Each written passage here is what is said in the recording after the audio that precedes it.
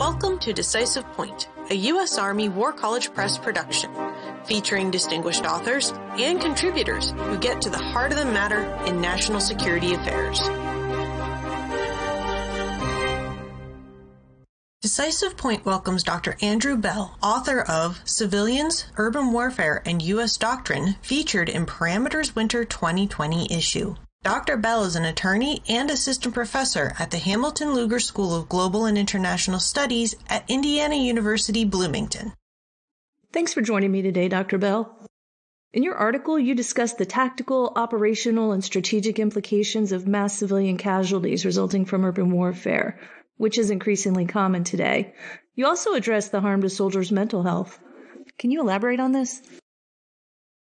Yes, and thank you very much for having me. Part of the background for this article was the intent to highlight the changing nature of warfare that we will soon see as the world increasingly urbanizes. We see more people moving into cities, into city environments. And it really was driven by this sense that while the world is changing, the Army and the U.S. military in many ways isn't changing quickly enough in order to keep up with it. And so obviously, urban warfare is an aspect of warfighting that's gaining increasing attention, both by scholars, but more importantly by military planners and strategists. And if you look at some of the data that is now being driven by the UN and other expert agencies, you see that really the environment that the military will have to engage in is shifting quickly. And while we had the luxury in years past of not necessarily having to conduct operations in urban environments, or that was something that was seen as maybe a little bit tertiary to the Army or the military's mode of operation, just based on demographics and population shifts, this will be more and more likely and something that will certainly be part of the Army's future operations going forward. So just to step back a little bit, those who follow urban operations are familiar with the numbers, but for perhaps readers or listeners who don't follow the topic quite so closely,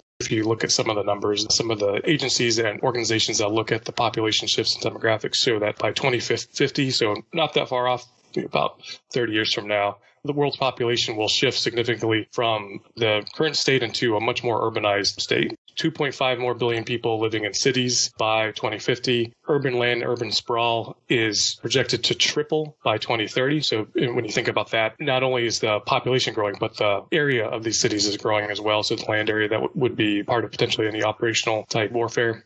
Megacities are supposed to increase to 43, and these are cities with at least 10 million people. And most of this growth is expected to happen in Africa and in Asia. So areas where very likely that U.S. forces would be called on to operate. So really the world is shifting underneath our feet as we move forward through the 21st century. But the point of the article was designed to call attention to the fact that the Army's doctrine and the Marine Corps doctrine and the doctrine of the U.S. military overall is really not keeping up with this new reality. And there needs to be greater attention to preparing soldiers, airmen, sailors, Marines into training and being equipped for conducting operations in this type of environment. So obviously, based on this challenge of this new world that we'll be facing, there are some implications that are derived from this. So there are strategic, operational, and tactical implications. And then, as I note in the article as well, implications for the nature of our forces, our combatants, soldiers and Marines and airmen and sailors who will be directly involved in these types of conflicts. So strategically, this point is probably not quite so unexpected. People who were familiar with, say, the Iraq War or looking at current events and ongoing in the Israel-Palestine conflicts are probably familiar with how the implications of this. So just the fact that you have large populated areas, very civilian-dense environments, politically, it's very difficult and particularly for democracies to want to engage in conflict in those areas because of the nature of the impact on civilians. As we saw in the Iraq War, in the first Fallujah conflict in April 2004, the Marine Corps was gearing up to launch an attack in order to clear out Fallujah, a hotbed of Sunni insurgents and insurgency. And just as that battle was starting to kick off, there was consternation or some grief that was expressed between the Bush administration, people, the civilian leadership who were making decisions, strategic decisions about the conflict, and some of the opposition from the local tribes and local leaders in Iraq about the implications for the civilians and for the population in Fallujah. And based on this and based on the fear that this would create huge numbers of casualties that potentially could drive television images and create bad TV and reduce support for the U.S. operations in Iraq, the Bush administration was very concerned about this. And so there was a pause that was put on the invasion of the city or the clearing of Fallujah in order to try to work out an attempt to find another way to clear it. they tried to use local forces and local security to do those local tribes. And of course, that didn't work out. And so 6 months later, in November of 2004, there was the clearing of Fallujah, that second battle of Fallujah, which actually was quite intense. So strategically, you see that just the fact that you have these cities with large population centers constrain the U.S. force operations just from the nature of the bad press or bad TV that can be generated and the concern for civilians on the ground.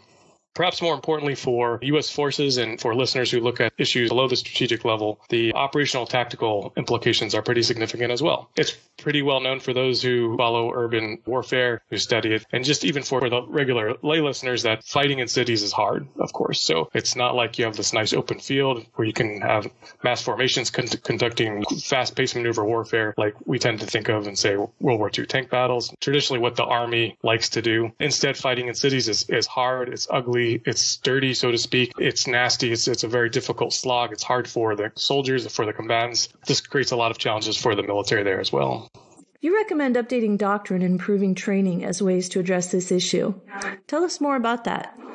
Absolutely. So as I point out in articles, because of all these challenges from operating in cities and the impact of the warfighter, impact on facing huge numbers of potential impacts on civilians themselves and seeing mass death, mass casualties, potential for creating moral trauma or PTSD for U.S. soldiers as well. I look at the U.S. Army's doctrine, the U.S. Marine Corps doctrine on urban warfare, and sadly at this point, it's really quite thin. A number of experts have pointed this out. John Spencer at the Modern War Institute at West Point and others have noted that despite the fact that this is a looming reality for the U.S. military, that actual doctrine that is supposedly preparing our soldiers and our Marines and airmen and sailors for this type of warfare is really thin in terms of addressing what do you do in this type of environment. So what do you do when you all of a sudden are confronted with a Fallujah type environment, confronted with a Raqqa, confronted with a Marawi type engagement, such as in the Philippines? And really, there's not much guidance there. As I note in the article, part of this explanation, I think,